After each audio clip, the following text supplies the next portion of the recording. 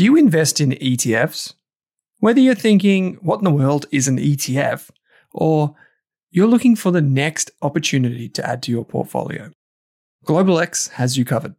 From big tech to bonds and bars of gold, GlobalX offers a wide range of exchange-traded funds. Go beyond ordinary with GlobalX ETFs.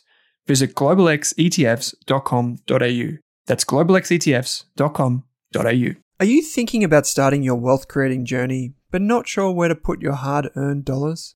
InvestSmart can help. InvestSmart offers a free quiz that makes it easy to find the right InvestSmart ETF portfolio to help you reach your goals.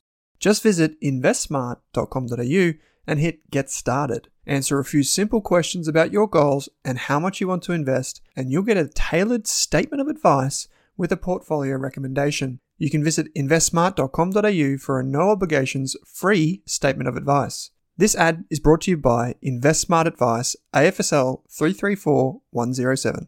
Hey there, here's a quick note. This podcast contains general financial advice only. That means it's not specific to you, your needs, goals, or objectives, so don't act on the information until you've spoken with your financial advisor. You'll find our full disclosure, disclaimer, and link to our financial services guide in the show notes. Drew Meredith, welcome to this episode of the Australian Investors Podcast, mate. It's good to be here. Today we're doing everything you need to know about managed funds. Obviously, we do this as quick as we can. When we say everything you need to know, in 20 minutes or so. There will be some links to resources that you can use. We will be covering index funds separately. We will be covering ETFs separately. So this is purely us talking about managed funds, aka mutual funds if you're in the United States. Or UCITS funds. UCITS if you're in Europe, which just means retail managed fund. Exactly. So there's so many different, names for it. But here in Australia, we call them managed funds. What is a managed fund, Drew? Good question. I've listening to a podcast, it must have been last year during one of the lockdowns, that actually talked about managed funds versus ETFs. ETFs are incredibly popular. They're getting a lot of inflows at the moment. And someone put it simply saying that managed funds are for old people and investment bankers. ETFs are for young people. I mean, you'd pick that up whenever you're on this podcast, whenever you're meeting people as well, I'm sure. Yeah, for sure. It's just not an old structure. It's just the incumbent structure. The incumbent, yeah. It's been essentially when you buy a managed fund, you're buying a trust or a unit trust. So if you think about a superannuation fund itself, whether that's a SMSF or something similar, it's a trust. And what you have the ability to do is to pool assets. So multiple people investing into this unit trust, or for other people it'd be a family trust that they use, and pool those assets to then hold a diversified portfolio of assets. Of other assets. So in legal jargon in Australia, just to throw it even more, make it more convoluted, we call them managed investment schemes. Yes, which sounds, as soon as you put scheme it sounds dodgy. Immediately dodgy. So that's otherwise known as an MIS. Yeah. So let's keep the just jargon rolling out of this episode. That's an even better one, yeah. Yeah. But basically it's people's money pooled together, managed by someone else. Exactly. Yeah. And the trust being a key word there. Yeah. That someone else is the trustee of your investments and they're making decisions on your behalf. Yep. But you legally own part of whatever it is. Exactly. Yeah. So the trust, anyone could set up a trust in Australia, right? Yeah. And we do them all the time. Yeah. And you can have a trust as to hold a farm, can hold a property, can hold a business, can hold, in this case, investment assets. Yep. And someone else manages it. There's a lot of regulation around this in Australia. Can you maybe just quickly touch on the difference between wholesale managed fund and retail, just at a very high level, what that means? Yeah, so wholesale, or otherwise known as sophisticated within Australia, is a managed fund that is only allowed to be invested into by what you'd call authorised or approved investors. Yep. So in the case of wholesale, you have to have in excess of $2.5 million in investable assets, or I think it still includes your home, but it's being reviewed at the moment, or have an income of above $250,000 for 2 consecutive years, I believe. In I think 2 of the last 3 years. Yeah, right. So it's what that's saying. Generally, when you're looking at a wholesale managed fund, it would be more less liquid types of investments or higher risk. So a wholesale managed fund might be investing into venture capital or individual property, like buying an individual commercial property. A retail managed fund is the complete opposite. So open to everyone to invest into. You just pull out an application form, transfer your money to the trust itself, Yep. and it's invested on your behalf. No restrictions. But there is a lot more red tape and a lot more the fund manager has to do to get a retail fund into the market, right? Yeah, there's a registration with ASIC. So every unit trust, every managed fund needs to be registered with ASIC. And in the case of retail managed funds, they have to have a product disclosure statement. PDS, yep. Yeah, anytime you see an advisor or even a manager presenting, they'll tell you to look at their PDS. Yep. Even the PDSs have to be lodged with ASIC as soon as these funds are launched and updated whenever changes are made at the same time. It's incredibly, for us in the finance industry, it's incredibly onerous if you do run one of these things, how like the rules around it. There's so much red tape, which is fair enough, but especially so for retail funds. And that's why the costs can be high. Yeah, yeah. Whereas in a wholesale fund, you can have all kinds of weird and wonderful things. Like 5 of us just could get together if we're all sophisticated and we could just be like, hey, we're going to start this wholesale fund. Exactly. And we're just going to chuck some money in and see what happens. Mayfair Platinum would probably be one that everyone doesn't like to talk about anymore. Yep. But essentially, they were enticing wholesale investors to invest into what was a poorly or not really licensed investment that went and bought Dunk Island and ultimately failed. Yep. Had a lot of high-risk investments and not a lot of disclosure, which is exactly what you're talking about. Yeah, so it takes it actually costs a lot of money to set up a legitimate one of these in Australia now, but they are a mainstay. They are the thing that people invest in. The key difference, if you're wondering, well, okay, you're talking about this managed fund, sounds a lot like an ETF. It is, except the difference is that you don't buy these through your brokerage account. They're not on the exchange. Yeah, they're unitized in the same way. Exactly the same way behind the scenes, really. It's just how you get in and out of them. So you normally fill out a piece of paper and you submit it, get your ID sorted, submit that, and then you put the money in. We love those. Yeah, put the money in. Put the money in. We love those application forms. So there's 2 ways. It'd be download a product disclosure statement. Some you can only invest through an advisor. Most you can invest directly. Yep. Or a lot of the time you can also buy them through a platform. So that could be like Hub24 or Praemium. Where the ID's already done, all that stuff, like the legal stuff's already done. So you just click a button to say, I want to put this money in here. Yep. Because the fund itself has an obligation to prove who you are, right? That's why there's all the paperwork. Everything in finance, KYC, know your client. Yep. Exactly. So you can have active strategies inside a managed fund or passive strategies. So you could have like an index fund inside a managed fund.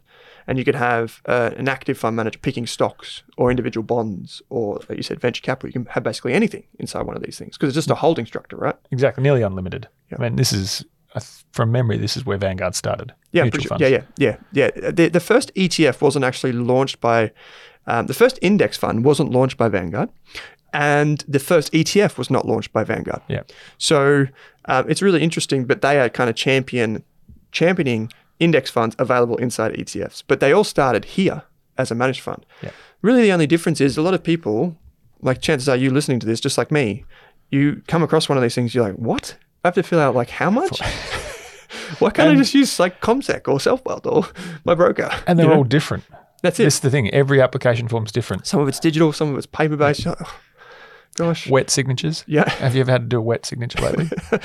No, I haven't. I haven't printed anything in a long time. When they say wet signatures, I mean, yeah. No one form world here or whatever it's called. So the reality is there are multiple different ways. The PDS is a great place to start if it's a retail managed fund, but there's a thing called an IM for wholesale funds as well. Yes, it's more like a legal agreement or broadly putting forward why they think you should invest into this asset class or whatever they're issuing. Yeah, so an IM is an information memorandum. Yeah. The general gist, as far as I could tell, Drew, is that if you invest in a wholesale fund, there may be less protection for you versus if you invest in a retail fund. Definitely. Yeah. And you can also invest in unregulated wholesale funds, which is no protection. No protection. So it'd be like an offshore account kind of thing or something. Yeah, or you can have domestic. There's some exemptions that allow people to go into unregistered managed funds in Australia. Yeah, right. As long as they're not raising too much capital. Oh, that's that like thing where they're like a fund, but they have less than $20 million or they don't solicit funds or anything like that. Like, you're allowed to advertise the fund, but it can exist. Exactly. Yeah, I've seen that Which is before. usually the opposite, because if you know about it, it's being advertised. That's it. If they're appearing, you know what's going on. But that's essentially zero protection. A wholesale managed fund could just be a wholesale class of a retail fund. So there would be protections. It's just more, it's more suited to higher balances. Yeah. But an exempt one is where you lose pretty much everything. I don't want to get too far into the weeds today because this would just completely bore the crap out of people. But basically what Drew just said there is when you have a fund and everyone puts their money in, typically you're all responsible, like you all have a share of what's ever inside it. But you just mentioned classes. Yeah. So this is where you can have one fund, ladies and gentlemen, and there are different strategies inside it. So for example, there might be a growth, there might be a defensive option, and they might be different. They might have the same investments, but in different proportions. So then your taxable situation is a bit different. I think you lost me. Okay. And then the final thing is, which you mentioned there, which is very common. So it's like always been the case, like, hey, why doesn't everyone do ETFs from the beginning? And I'll tell you why. It's because there's a lot of incentives around managed funds. Yeah. If you're a financial advisor, you can go to a fund manager and you can say, hey, Mr. Fund Manager or Mrs. Fund Manager, I see that you're charging 1% for that fund. Can you do it for us for half of that? Yeah. And you can't do that with an ETF because it's just all the same thing. Exactly. So what they do is they say, well, we'll do one part of it's a wholesale fund and the other part of it's retail access. So then you have different classes and it can get quite complicated in the legal jargon. But you just need to know that even inside a fund, there can be different streams, if you like. Yeah. They get quite complicated from a legal perspective, but that's about it. That's what we do on a daily basis. So anytime we're investing, we use funds and ETFs, and anytime we're investing in a fund, we'll seek a discount to the management fee. But you guys can do that. For anyone, like, unless you got a lot of money listening to this, like for people like me, I just have to like cop it. Whatever's on the ticket price is what I have to pay. Yeah. But there are certain instances, like, for example, if Australian Super was to approach a fund manager, they'd be like, I see you're doing it for 1%. Would do it for 2 basis points or 0.02. And the fund manager would be like, I don't know. Sure. Yeah, okay, I'll take the money. Yeah, I'll take the money. And so needless to say, like, managed funds are very well established. We're talking an industry that's in the trillions of dollars around the world. And even though people say like ETFs are better, like ETFs are for the young people, as you would say, Drew, really, behind the scenes, they're exactly the same thing. Yeah. It's just the way you get in and out of them that's I think changed. Historically, the price difference, so because ETFs are newer, they're lower cost more broadly, because managed funds are probably more complex legal entities. You generally see the managed fund fee being higher than the ETF fee. Yeah. And then, we've always liked managed funds, essentially because when you go to redeem them, when you want to get your money back, it's priced every day at the end of the day. Yeah. You don't have to rely on volume, which is not really an issue as much in ETFs anymore. But the price doesn't fluctuate during the day. It's one price set every day, and that's what you get when you send your form in. But you do have the buy-sell spread, Yes. which tries to compensate for that. So this is, if you're new to this, what that means is, like, you might see on some of the funds marketing, you might say there's a buy-sell spread of 0.3 or like 0.3%, which basically means that there's a little bit of money that goes either side of this, and that is basically to cover brokerage and those types of things.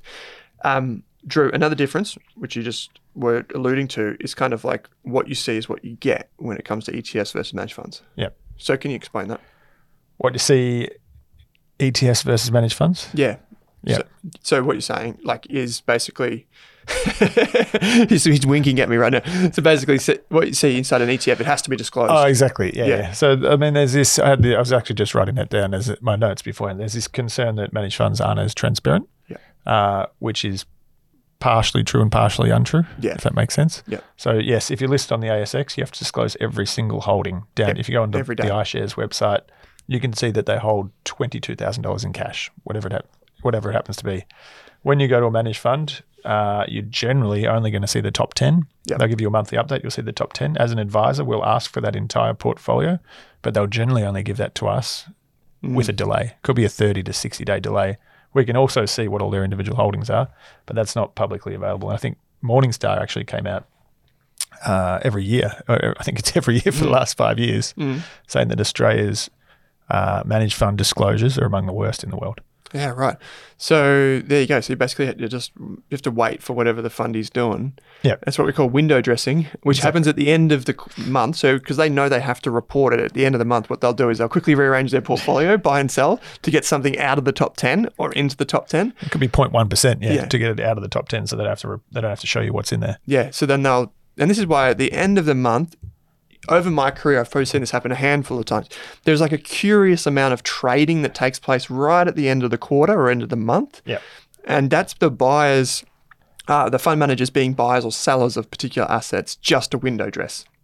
And that's basically or it. lock in some profits. Or And we are being no fundy's ever going to appear on the show again because they're going to think, what the heck are these guys talking about? They're giving away all our secrets.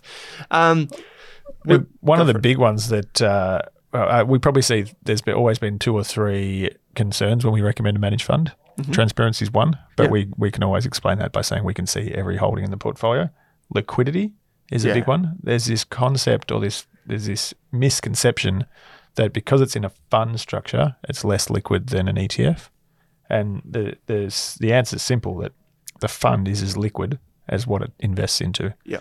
If you're holding a managed fund that invests into high, blue chip ASX shares, you get your money back T+2 like you would if you sold anything else. Mm-hmm. If it's invested into overseas shares, it takes a few extra days for the money to come back from overseas, but it can easily be sold. And your value in that fund is constantly updated based on the performance of the underlying stocks. Yep. Another thing that probably doesn't get enough, I don't think gets enough coverage in Australia, is this idea of after-tax returns. Because the difference between a company or a listed investment company and a trust is that you have pass-through of all gains and all income and all foreign income and all that sort of stuff. And the basic idea is this. If your fund manager is turning over the portfolio, i.e. buying and selling, you're going to have a lot of taxes crystallize, which then inevitably get passed back to you. And so as an industry, they tend to argue that, well, everyone's tax rate's different. How do we adjust for this? How do we adjust for that? Like holding periods are different. It's too complex to do reporting. Yeah. But some funds are now coming out and at least once a year saying this was our historical annual turnover. Yep. So it might be like 5%, which is good. But many funds, I think most active funds are up like 50, 100% plus, meaning they're turning over the portfolio a lot, which even though it looks like they're getting good returns, can result in a lot of tax slippage. And after-tax return is very different to the headline return. Exactly. So you want to be, if you're a high income earner and you have a high tax rate, you want to be positioning in a fund, all else being equal, one that has low turnover, which is hard to get your handle on. But like a lot of the big diversified funds, like the index funds in particular I'm talking about, have low turnover because they have so many positions, they don't need to turn it over all the time. Yeah. But some of the more concentrated funds with shorter term time horizons, so like hedge funds, for example, they tend to turn over portfolios, use derivatives which aren't very tax effective or cost effective and so on. Yeah. Are you able, I'm going to put you on the spot here, are you able just to really quickly, people hear of this word hedge fund and they think banker, big short, expensive. Like what is a hedge fund at the end of the day? A hedge fund is essentially any managed fund that invests into non-traditional assets or a non-traditional way. So if you think traditional assets... So that's a big bucket. Like that's a big range of things that it could be. Yeah. I think if you think traditional assets, shares and bonds. Yep. If you then add the ability to short shares, so you're using... going down. Whether you're using options or you're borrowing the stock and shorting it, whether you're investing into futures contracts, so you're trying to predict where interest rates are going to go, then as soon as you introduce those non-traditional asset classes, I believe it just has to be now called a hedge fund or something completely different to identify that risk. And they are also in what looks like an ETF wrapper. If you look at the ASX has forced Australian funds that do this to not be called ETFs. They can't say that they're an ETF. They have to be a hedge fund. Yeah, exactly. You'll see that in their naming convention. Monroe would be one, I think. Yeah, probably because did they use Longshore? I think so. Yeah. So they would be an example. They can't call them. Well, they're actively managed as well. But I mean, there are multiple different things. And this is where it gets a little bit more confusing. You can have a multi-asset fund, which is not necessarily a hedge fund, even though some people might say, oh, it's a hedge fund. It's not really. A multi-asset fund is like Drew was just suggesting. They've got some bonds, they've got some shares, they might have some cash, maybe even some gold. That's a multi-asset fund or something like that. Like a balance fund. Yeah, a balance fund. Doesn't necessarily make it a hedge fund. I think people just associate hedge funds with like risk taking, which, yes, Definitely, they can be. But they can also be quite low risk. Like they can be pretty boring things that just get caught up in this label of hedge fund. I think it's the challenge of pigeonholing from a regulator that has so many products, and They have to do something. ASIC does so much in the financial service industry. How do they make it easy for consumers to be like, oh, that's different? It's yeah, exactly. Yeah. There's so many different flavors. We just don't want you to get confused and think that a managed fund is different to an index fund. The managed fund is just like means that it's not on the ASX, basically. So you can't buy and sell in your brokerage account. So it's not an ETF, but inside of it can have anything. It could be an index fund. That's where Vanguard started, and they still operate today.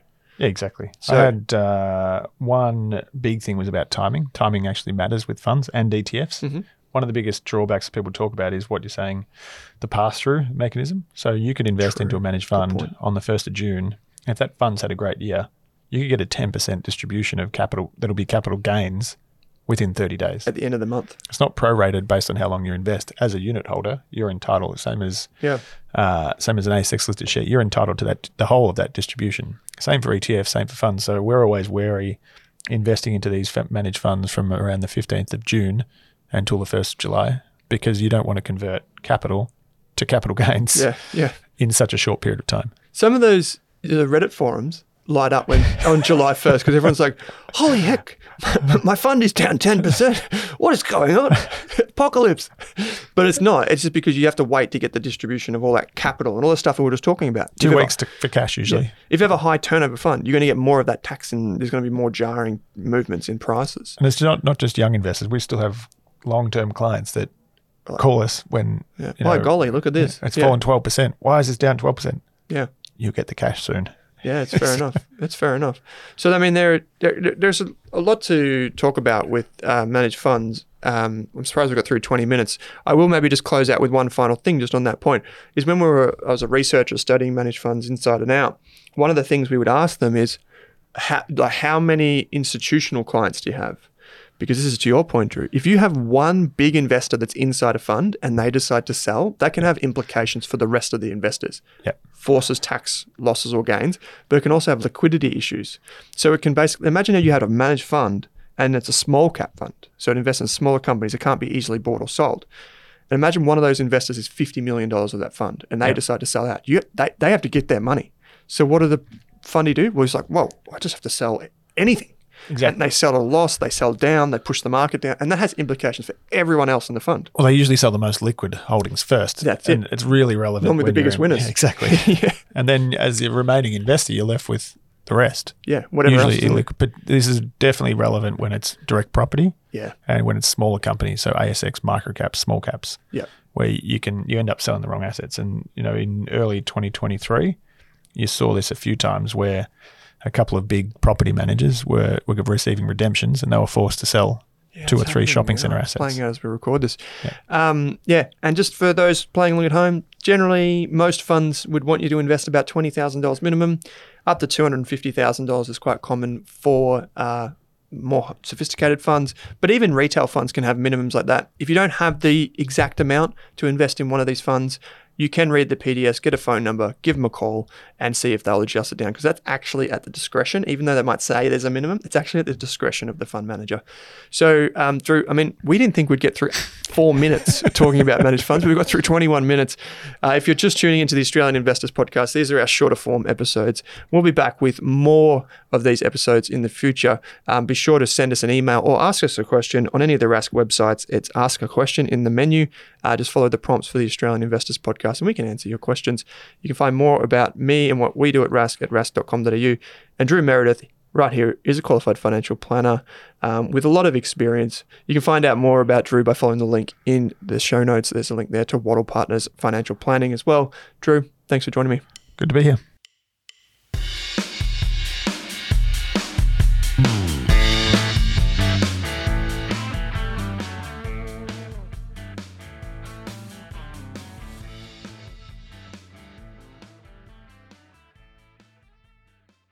For more than a decade, I've been hunting for the best investors and their methods, strategies, and tools for investing. After years in the industry, countless books, a few degrees, and 1,000 podcasts and live shows, I've rolled this accumulated knowledge into something called Rask Invest.